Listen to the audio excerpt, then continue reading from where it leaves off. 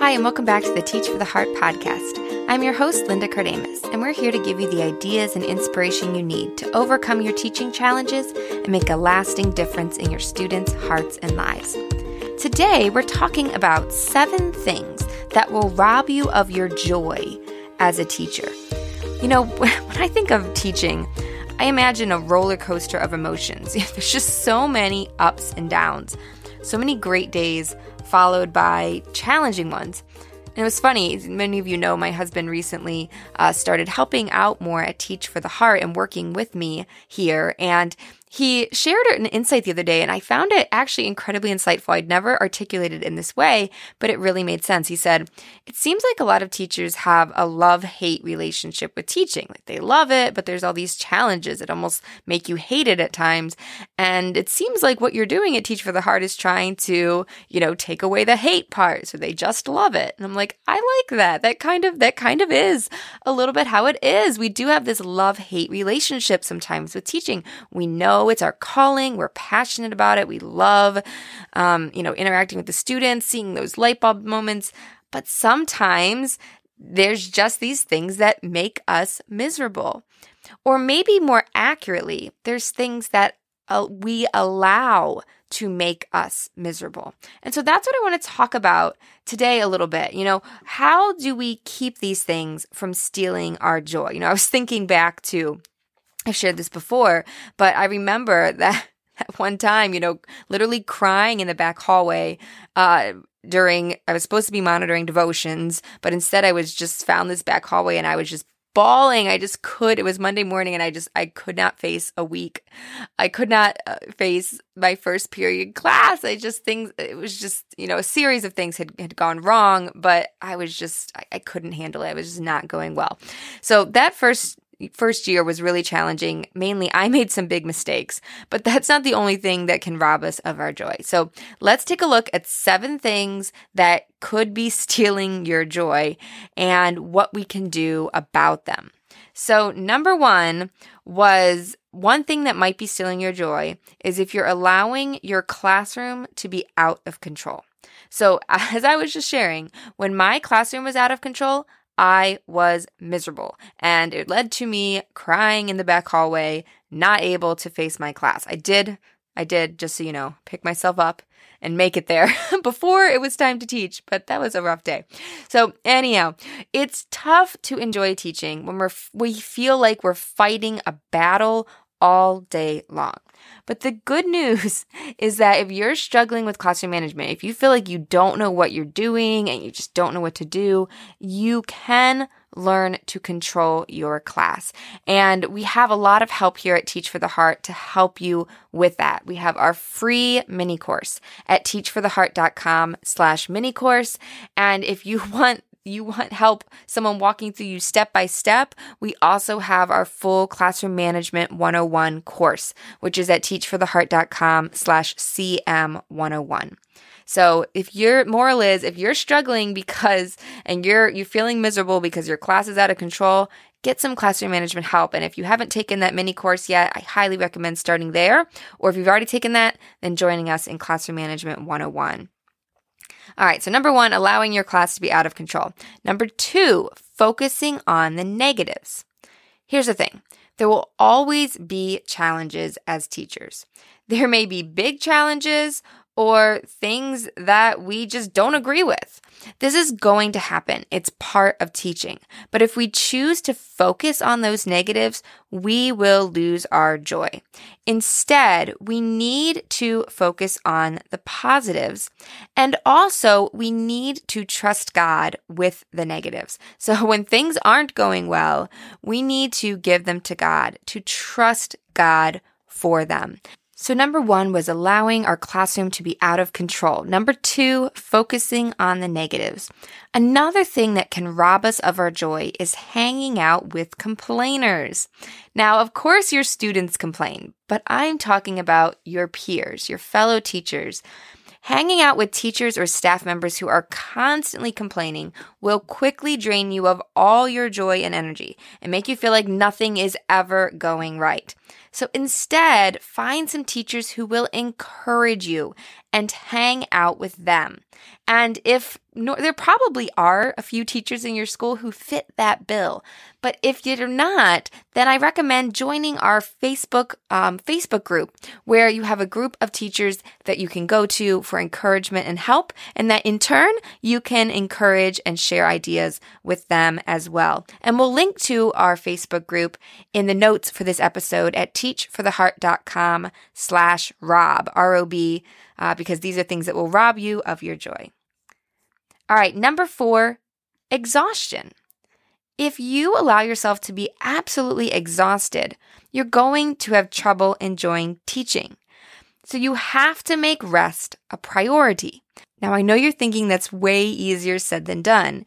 You're busy and you probably don't feel like you have time for a nap or have time to go to bed early. But the truth is, if we make it a priority, then there are ways to make changes. You probably could find time for a 10, 15-minute, 20-minute nap. You probably could go to bed a little earlier if it was a priority for you. And that's what I'm saying. Make it a priority. If you're exhausted, you've got to get some rest. I've learned, old me would say, I'm so tired, I have an hour, but it doesn't matter that I'm tired. I got to work during this hour. I got to just get done as much as I can. I guess I'll sleep later. But I've learned that it's much better to say, okay, I have an hour, but I am exhausted. I'm going to lie down. I'm going to set a timer for 20 minutes, and I'm going to lie down for 20 minutes. And when my timer goes off, I'm going to get up and I'm going to work for 40. And when I do that, I actually get more times than not, more done in those 40 minutes than I would have in the hour because I have energy. I'm not dragging. And this is the key. I feel better then for the rest of the day. And I'm able to make it through the day. My attitude is better. My outlook is better. And I feel better. And so I've learned that it's worth it. If there's any way to make it happen on the days when I'm dragging, try to get that short nap. And honestly, even just lying down and closing your eyes for 5 minutes can be incredibly refreshing. So that's my advice. When you're hitting that wall, don't just try to push through it. Instead, give yourself a few minutes to rest.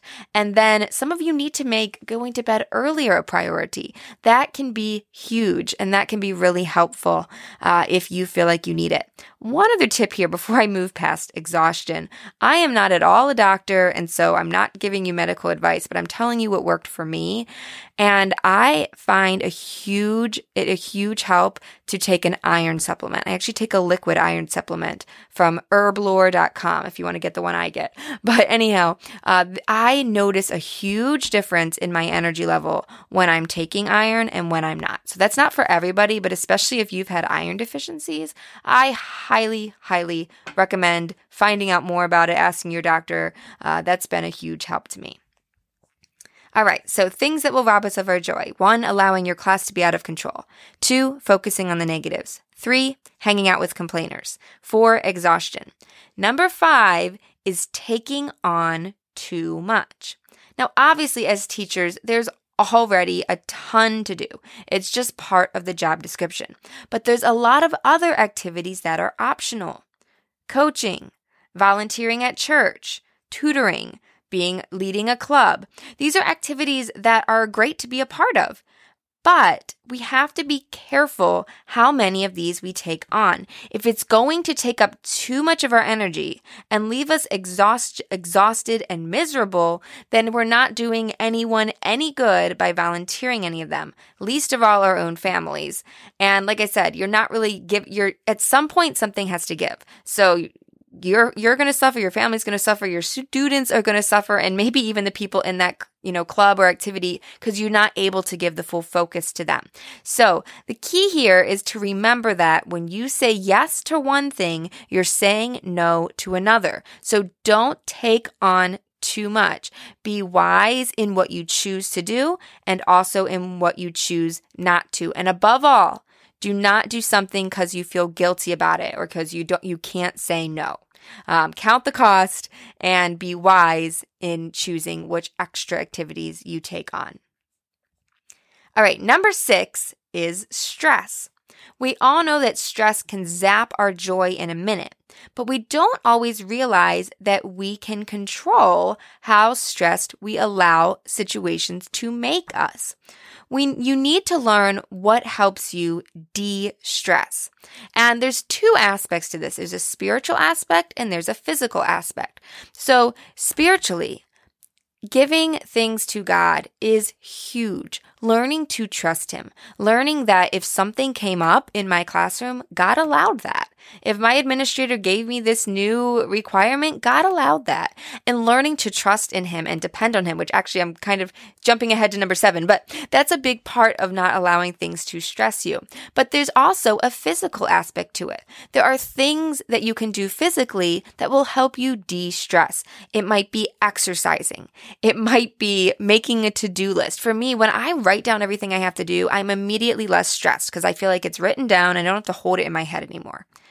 Simply stopping and taking a few deep breaths, pausing to pray. These little things can help. But there's other things that might help you too. So think through, what helps me de-stress? Is it an evening, a relaxing evening? What is it? And try to plan in even some of those bigger things for when you have time. All right. And number 7, I kind of started to give it away here. Number 7, the thing that will rob you of your joy is trying to do it all in your own strength. We know teaching is a big job. If we try to do it on our own, we might be able to make it work for a while, but we are missing out on our greatest source of wisdom, peace, and joy. We must rely on God and go to Him for help because He alone can guide us and give us His incredible joy even when things are crazy. So don't ever forget that if you want to teach with joy, He is the source of our joy, and trusting and depending on Him is more important than anything. And to that end, that's why we've created Teach Uplifted. And we have our full Teach Uplifted program, or we also have simply the Teach Uplifted devotions book if you simply want a devotions book instead, or you can join us in the full program where we tackle not just the devotional side, but also look at what does it look like to teach uplifted, to teach with joy in the classroom. And we talk about such things as, how do you deal with people, coworkers, parents, administrators, that drive you crazy. We talk more about how to keep up our energy. We delve into what does it look like to prioritize our time and, give time to what matters most and not be so overwhelmed.